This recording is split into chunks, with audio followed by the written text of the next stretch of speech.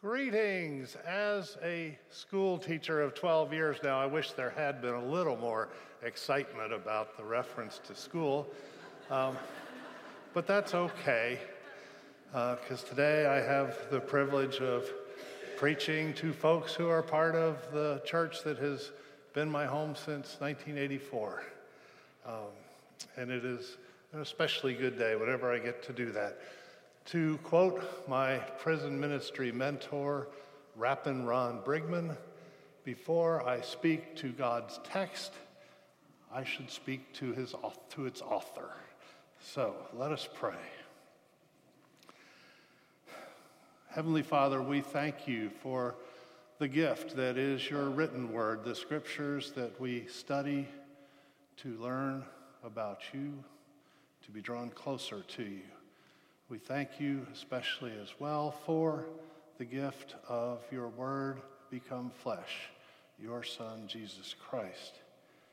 We ask that by your Spirit this day, you will tell us what we should do and how we should serve him better. In his name we pray. Amen. Today's text is from the book of Revelation. My students get an automatic F if they put an S on the end, so don't ever do that. It is the revelation of Jesus Christ to the Apostle John.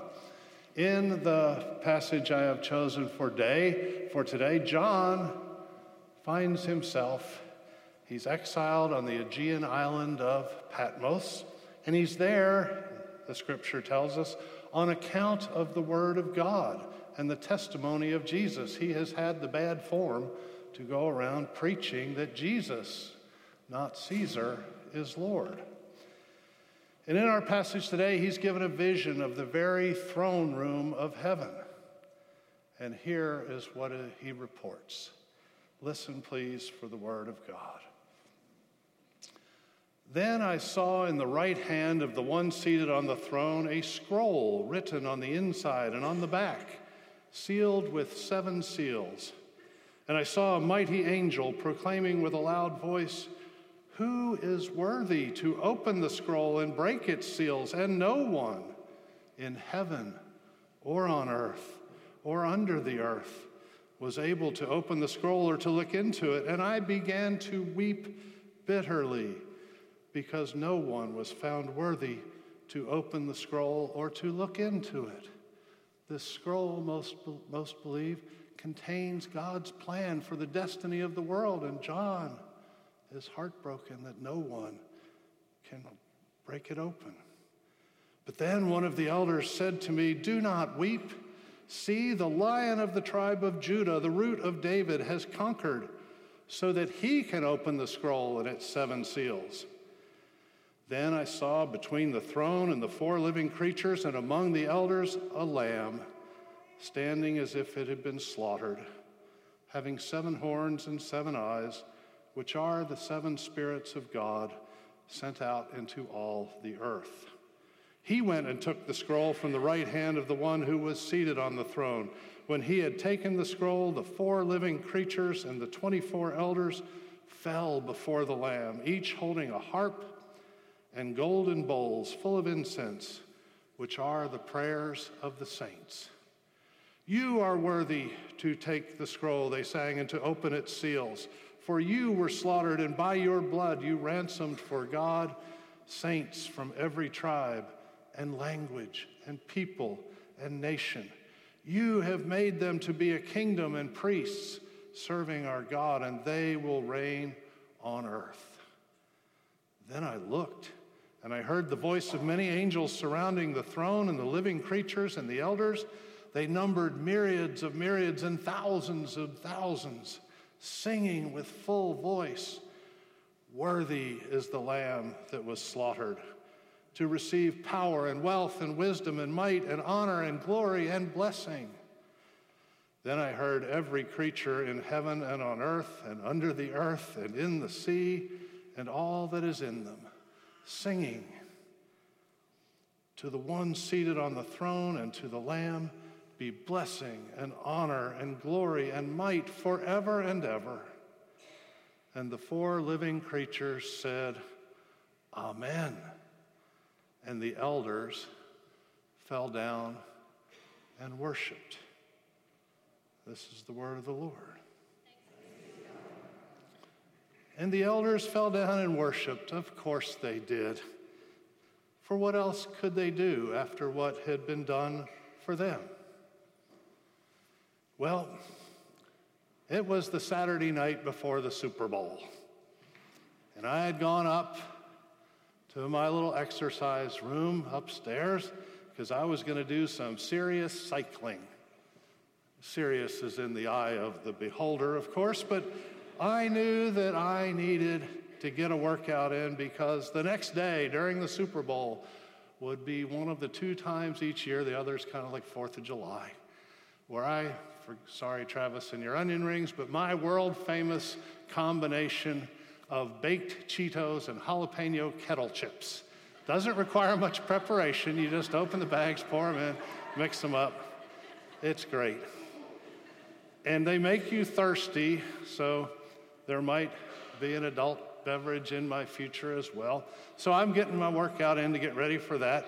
I wanted to be a good boy.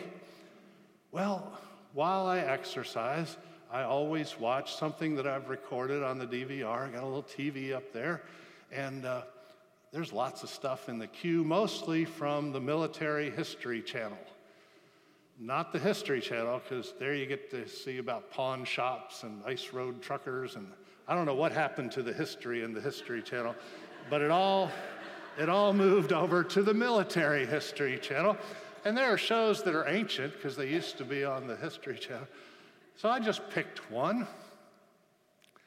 Chose to watch a show on the Battle of Iwo Jima, during which I learned the story of Herschel Woodrow Woody Wilson, who won the Congressional Medal of Honor for his gallantry in risking his life in the face of ruthless enemy resistance. When I came downstairs for dinner, couldn't wait to tell my wife, Charlotte, about this amazing man and what he had done. For 4 hours, he moved forward against a network of concrete pillboxes which the Japanese had constructed and which Woody and his comrades could not get past. Well, he armed himself with a flamethrower, which of course made him an ideal target. A couple of tanks of flammable liquid on your on your back, one shot and you go up like a giant fireball. But he attacked straight on those concrete pillboxes. And when he ran out of gas, he went back and got another flamethrower, and another, and another for 4 hours. When he ran out, he just kept going back. He saved a lot of his friends' lives on Iwo Jima that day, and he was only 21 years old.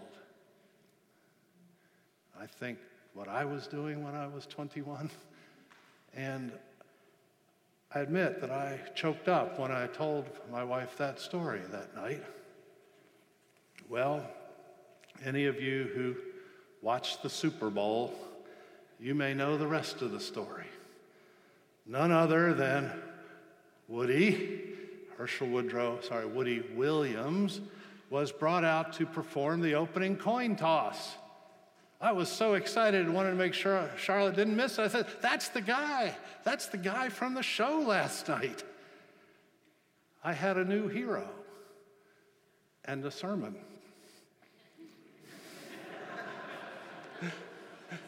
And you're getting it. There simply is something that moves us deep down inside when we hear these kinds of stories of heroic self-sacrifice. Just grabs us in our gut. In fact, stories like this have moved all people at all times, in all cultures. Bravery and selflessness are universally honored. Cowardice and selfishness are universally shamed. In his book, Mere Christianity, C.S. Lewis cites this shared cross-cultural moral code as evidence for the existence of an omnipotent code giver, an omnipotent lawgiver who places these things inside of us, the one whom we know as God. Writing of self-sacrifice's opposite in Mere Christianity, the opposite being self-preservation, Lewis says, just try to think of a country where people were admired for running away in battle.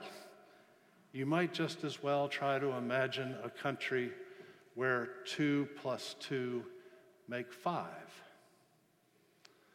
Looked at in this way, we can see clearly that our gut reaction to the Woody Williams story, or any of the more recent examples of ordinary people putting themselves in harm's way for the sake of others, I'm happy they're doing that, but I'm sad that there have been so many opportunities lately for people to do these kinds of things. Those stories are simply pointing us to a greater truth, the truth that we find in the Lion of Judah, who also is the slaughtered Lamb of God. If we are deeply moved by the story of a soldier who risked his life for the sake of his comrades who might only live to die another day. In fact, many of them never made it off of Iwo Jima. If we're moved by that story of self-sacrifice, how deeply must we be moved by the story of the God-man who sacrificed not for one or even many, but for all, who sacrificed not that we might live a little longer, but that we might live abundantly now and forever. What do we do when the reality of what the Lamb of God has done for us sinks in? When we understand truly what has been done for us? Well, let's start with we all fall down and worship. We humble ourselves, acknowledging that the Lamb is worthy and that we are not. And we give him all honor and glory and blessing. That's why we're gathered here today. It's why we confess our sins and sing his praises.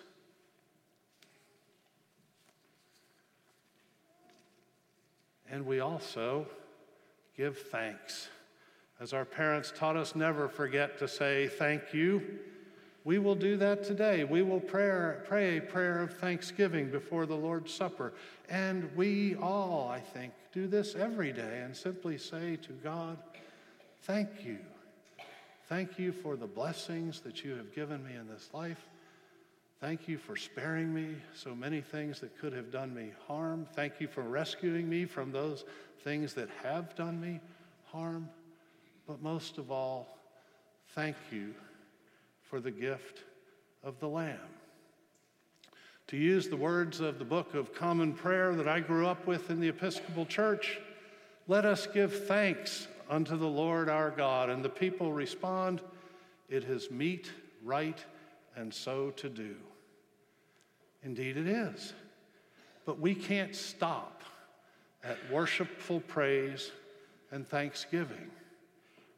To stop there would be to cheapen the grace which has been shown to us.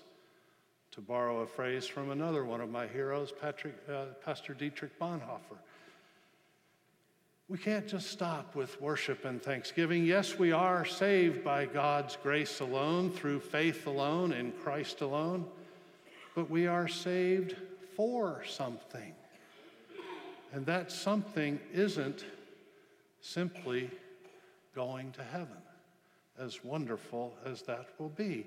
That something for which we have been saved is what we found ourselves doing even as little kids, namely, imitating our heroes. In the case of Jesus Christ, it means imitating the one who came not to be served, but to serve. It means taking up our crosses and imitating our Lord with costly acts of discipleship. Costly in terms not only of our time, our talents and resources, but of our very selves. Are we willing to make ourselves uncomfortable for the sake of the gospel? And I ask this because in addition to worshiping the Lamb, thanking him for what he has done for us, and imitating his servant's nature, we are also called to proclaim his story. I, for one, and this is hard to admit, but it's true, I, for one, wish I could tell the story of Jesus Christ to others as easily and as excitedly as I told that story of Woody Williams to my wife. I wish I could tell the story of Jesus to my friends as excitedly and as easily as the Apostle Paul, who went from town to town preaching the message that the Lord's Messiah had come and who kept getting beat up and locked up for it. Are we willing, as Paul was, to risk a friendship, a family relationship, or just our plain old sense of comfort by proclaiming to others with our words and with our deeds the story of Jesus Christ, the Lamb of God, who takes away the sins of the world?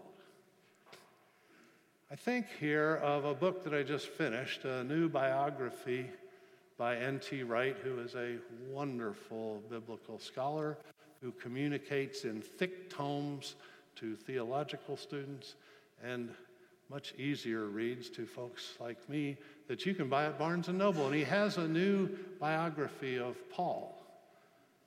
And if you can imagine a biography of Paul call it a page turner, this is it. It really is.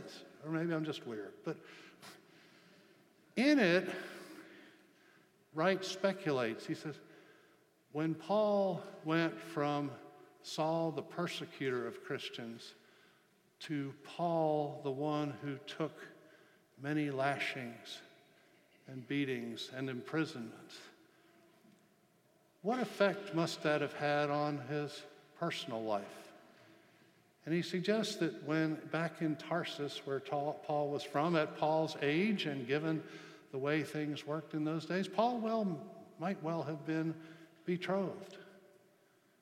When he went back and told his Jewish family of origin and his friends that Jesus was God, Jesus was the promised Messiah of the Lord, Wright says they probably told him just to move on.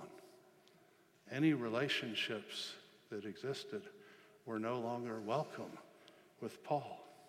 I don't know that that's the case, but certainly we can imagine that when someone tells the story of Jesus Christ to someone who does not want to hear it. But we have to tell the story. We can fall down and worship, we can give great thanks, and we can imitate our servant Savior. We can do all those things. But our response to what Christ has done for us, when deep down inside we get it, has to include telling his story to others. You see, we just don't know how God, in God's providence, is going to use the story we tell. As has often been said, we are called to faithfulness, not to success. Proclaim Christ's saving death, and then let the Holy Spirit go to work. Another one of my heroes is the Catholic priest Maximilian Kolbe. Many of you may know his story. He is known as the Saint of Auschwitz.